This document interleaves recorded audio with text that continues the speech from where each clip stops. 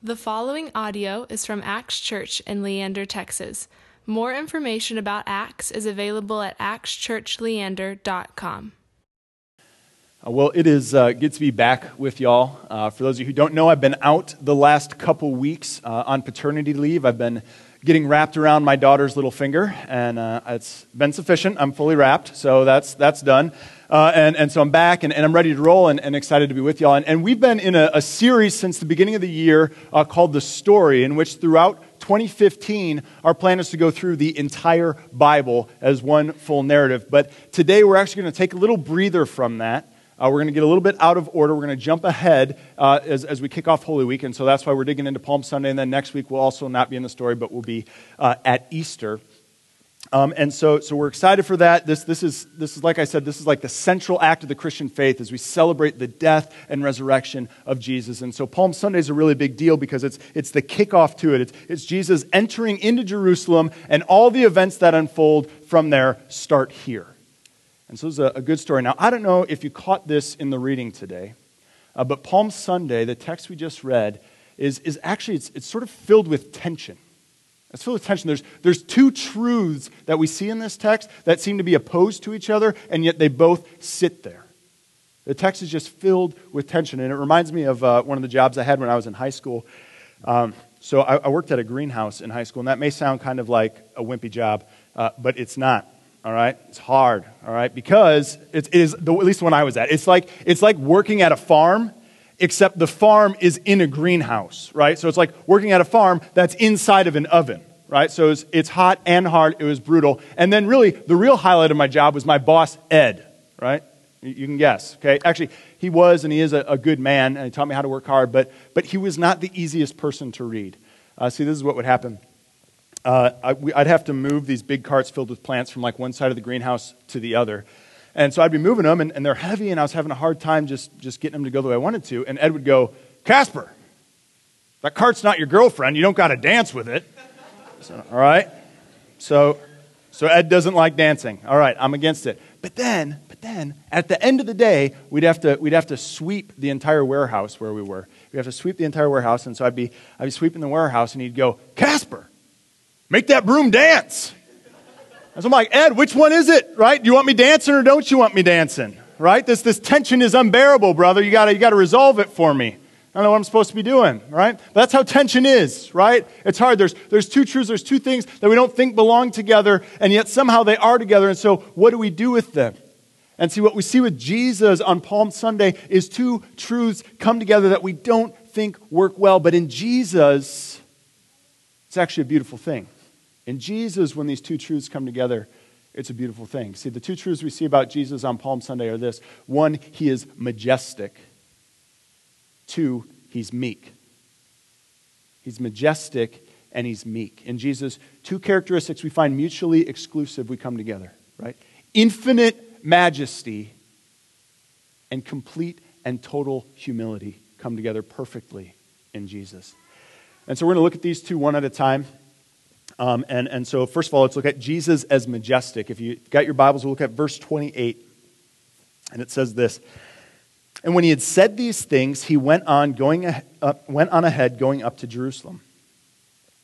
All right, so the first part of that verse says, "when he had said these things," which should naturally lead us to ask the question, said what things, right? What's he talking about? Well, if we were to read earlier in the text, it tells us, Jesus tells a parable, but it starts with this in verse 19, verse 11. Just before our text for today, it says this. "He proceeded to tell a parable because he was near to Jerusalem and because they supposed that the kingdom of God was to appear immediately." All right, so our text tells us that Jesus is near to Jerusalem and he knows the people are expecting me to go in and they're expecting the kingdom of God to arrive here today. That I'm going to set it up. I'm going to bring about the kingdom of God, which in a sense, that is what he's doing, but it's not how they think that he's going to do it. And so he tells them a parable about a nobleman who goes and inherits a kingdom. And I got to be honest, my hope was to tell you all, to walk through that parable with you guys today. I seriously read like 6 different commentaries on it, and I found about 6 different ways to interpret it, because it's a really tricky parable, if I'm just honest. But there's one thing that all the commentators agree on, except for like the guys that are like, they put on the History Channel sometime around, wackos that are on there, okay? But like real scholars, okay, they all agree on one thing, and that is that the nobleman in Jesus' parable is representative of Jesus. So Jesus is telling a parable about himself going to receive a kingdom. And so that's what he says just before our text. Just before he enters Jerusalem, the city of the king, Jesus tells his disciple a story in which a nobleman inherits a kingdom. And then he says this. Look with me at 29 through 34. When he drew near to Bethpage and Bethany, at the mount that is called Olivet, he sent two of the disciples, saying, "Go into the village in front of you, where on entering you will find a colt tied on which no one has ever yet sat. Untie it and bring it here. If anyone asks you, 'Why are you untying it?' you shall say this, 'The Lord has need of it.'" So those who were sent away and found it just as he had told them. And as they were untying the colt, its owners said to them, "Why are you untying the colt?" And they said, "The Lord has need of it." All right, so what happens here? Jesus tells two of his followers, he says, "Hey, go get me a colt that no one has ever ridden." And then he says, if the owners ask why you're taking them, just say this to them. Just say, "The Lord has need of it." Now, what's the big deal here? What does that have to do with Jesus' majesty? Well, let's just add everything up that's happened so far in the text. All right, so Jesus tells a parable in which he represents a nobleman going to get a kingdom. And then he tells his followers to go get him a colt on which no one has ever ridden. And in Numbers 19, Deuteronomy 21, 1 Samuel 6, again and again throughout the Old Testament and in Jewish thought, any animal that was unridden, unbroken, was thought to be used for a sacred purpose. It was meant to be used for a holy purpose. So Jesus is saying, hey, go get me that donkey because something holy is about to happen. Because something sacred is going on. And then he says, if they ask why you need it, say, "The Lord needs it." And the word for Lord, there's the word kurios. It's where we get the word Caesar or ruler. Jesus says he's a ruler. And then finally, on top of all that, there's no way Jesus' disciples didn't realize what he was doing. That what Jesus was doing is setting up a parade as a conquering king going into a city. That in Jewish tradition and in Roman tradition, that was a very common practice to happen. And they knew that that's exactly what he was doing. And so let's just sum all that up. So in this text, Jesus says that he's on his way to get a kingdom. He says that he's holy. He says that he's a ruler. And then he puts together a parade that celebrates him as a conquering king. And so listen, Jesus is being very clear here. He's saying, I'm a big deal. He's saying, I'm not just doing important stuff. He's saying, I am important. I'm grand. I'm spectacular. I'm splendid. I'm majestic. And see, I say that about Jesus, and some people get a little bit uncomfortable. Why? Because it maybe shatters an image you have of him. Right? Whoa. Not Jesus. Jesus is the guy in the painting. He's holding the lamb. He's petting it. He's very, very nice and soft, right? That's not the image here. Right? This is a conquering king going in to get his kingdom. See, Jesus is drawing a line here. And what he's saying is, either you see me as the King of all kings, either you see me as the promised one through whom God is going to bring about his kingdom, or you don't. But the picture we get at the beginning of this text is not a timid, bashful Jesus just hoping you'll pick him to be on your team, just hoping he'll be your deity of choice. No, he's saying, I'm it. I'm it. And see, depending on where you're at with him, it's either a very challenging truth or it's a very encouraging truth, right? See, if Jesus is sort of on the periphery of your life or not in it at all, that's going to be an inherently challenging truth, right?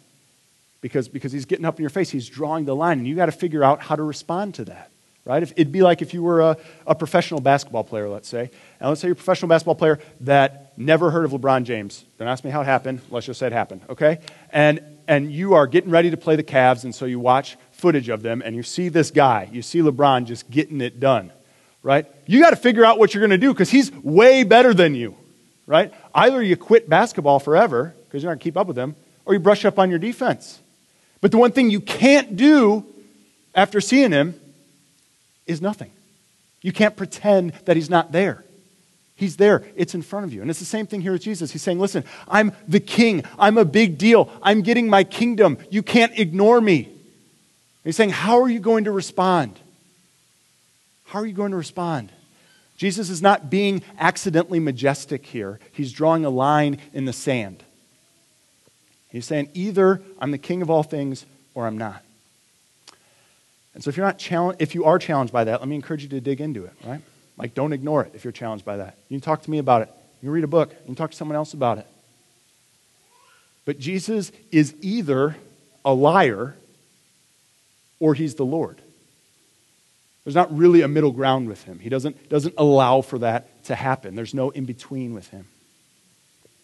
Now, if, however, you are on the other side of the coin here and you've glimpsed the majesty of Jesus in your life, right? If he's your king, if he's your Lord, if his claims to majesty then should actually be an encouragement to you, right? Be really encouraging to you. It means that you're on the Cavs, right? You just give the rock to LeBron and get out of the way. That's it. But I think so often as Western Christians, we fail to recognize the reality of Jesus as king.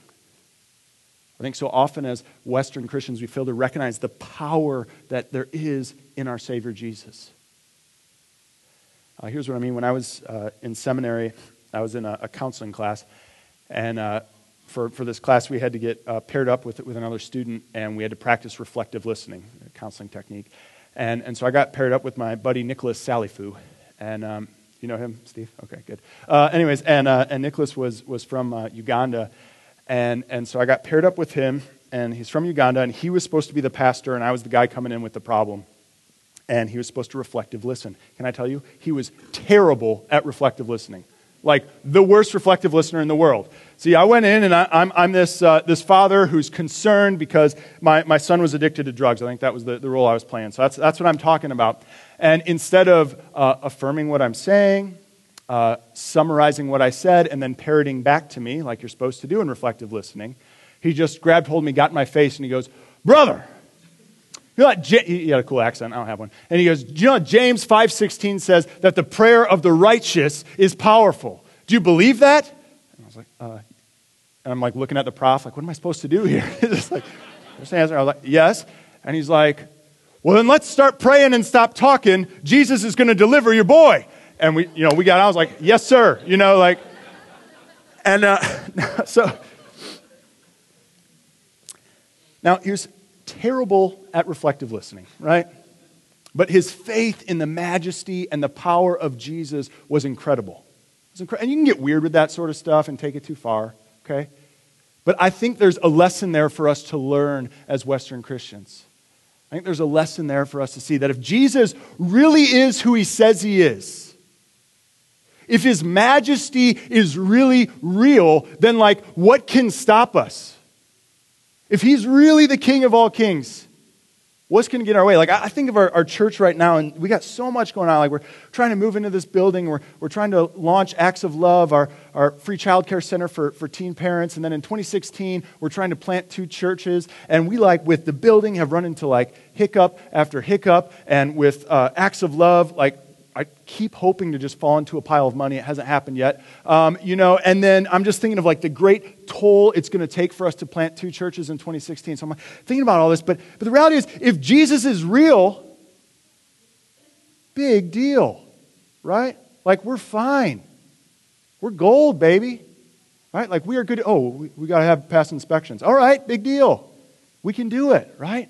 And see, the same is true of your personal life.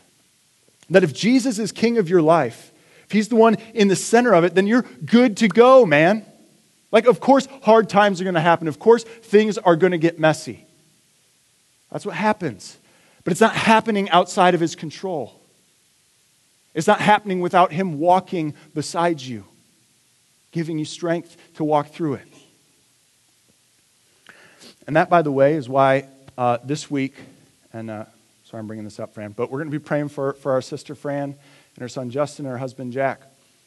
That for those of you who don't know Fran's story, it's all right, can I tell it? It's a perfect time to ask. But for those of you who don't know Fran's story, she's a mother, and she's watched her son suffer tremendously under mental illness. for the past several years, and then increasingly so in the past several months. And she's watched him go from living in a house to living in rehab centers to apartments to the streets to jail to a hospital to wherever he is now. So you have to imagine the sort of hopelessness and the pain that's gone into that. But I just want to say, as a church, we believe that Jesus is bigger. We believe Jesus is bigger. We believe our King is majestic. We believe our King actually has power, that he's present in the midst of that. And so we're going to walk with Fran and Jack and Justin, and we're going to walk with Jesus. And so I just want to encourage you on your way out today. This is just a tangible, practical thing. We'll have prayer booklets Gwen Holy will have for you where you can pray for each day this week. And then we're doing a 24-hour prayer vigil on Thursday. So you can sign up for a time slot for that so we can just lift up our sister in need. I want to encourage you to do that we would walk with Jesus, that we would trust in our majestic King, in our powerful King, because he's the King. He's in control. He's Lord. He's the boss. Right? But here's the beauty of Palm Sunday. We see that Jesus isn't just majestic, but that he's meek. He's humble. Look with me at verses 35 through 36. And they brought it to Jesus, and throwing their cloaks on the colt, they set Jesus on it. And as he rode along, they spread their cloaks on the road. All right, so Jesus has made it clear that he's a king going to get his kingdom, but exactly what kind of king is he, and what kind of kingdom is he getting? Well, he's a king who rides a colt. In Greek, the word's polos. It literally means tiny donkey, right? So you got, your levels of beasts, right? And so you got your big war horse, mule, donkey, and you got tiny donkey, right? So he's riding tiny donkey, and on top of that, he's not on a saddle. It doesn't have armor. It's nothing more than a pile of coats from poor, stinky fishermen. No war horse, no chariot, no trumpets blaring. Jesus is the king who rides in on a tiny donkey. That's how the King of all kings rides in to get his kingdom, under the banner of humility. And so what does that tell you about him as a king? And what does that tell you about how his kingdom works? I recently read a book called Humilitas, and it's written by a historian, and for part of this book, he explains how humility came to be recognized as a virtue in our world, because that wasn't always the case.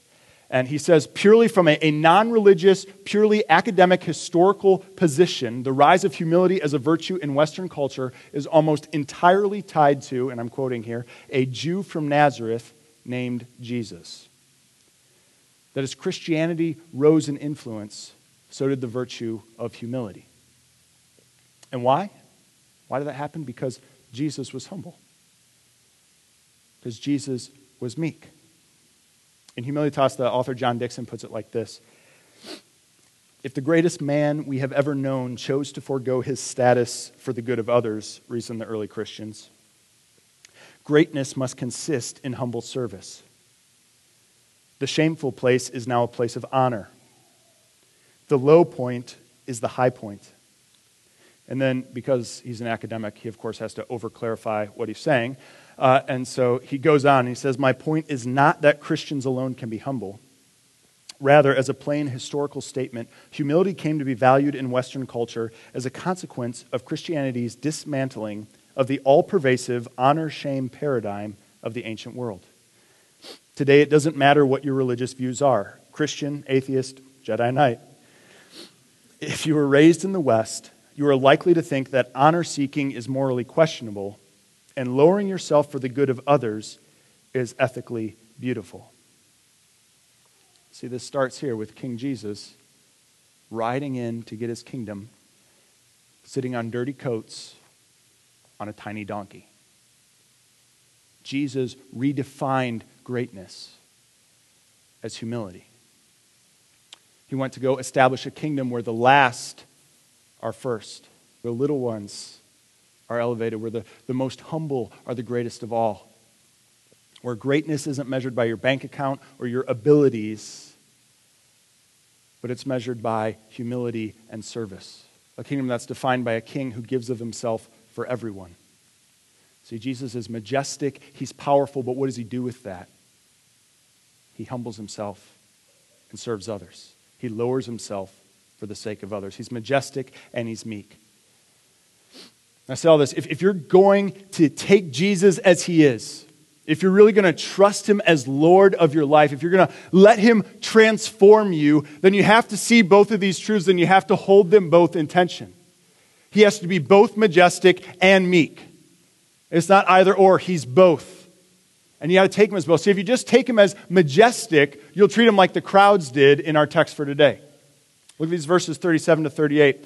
As he was drawing near, already on the way down to the Mount of Olives, the whole multitude of his disciples began to rejoice and praise God with a loud voice for all the mighty works that they had seen, saying, "Blessed is the King who comes in the name of the Lord. Peace in heaven and glory in the highest." And so the crowds, they praise Jesus for his majesty. They say, hey, look at what he's done. This guy's so powerful. This guy's so awesome. He's going to go into the city. He's going to kick the Romans out. He's going to take over as our conquering king.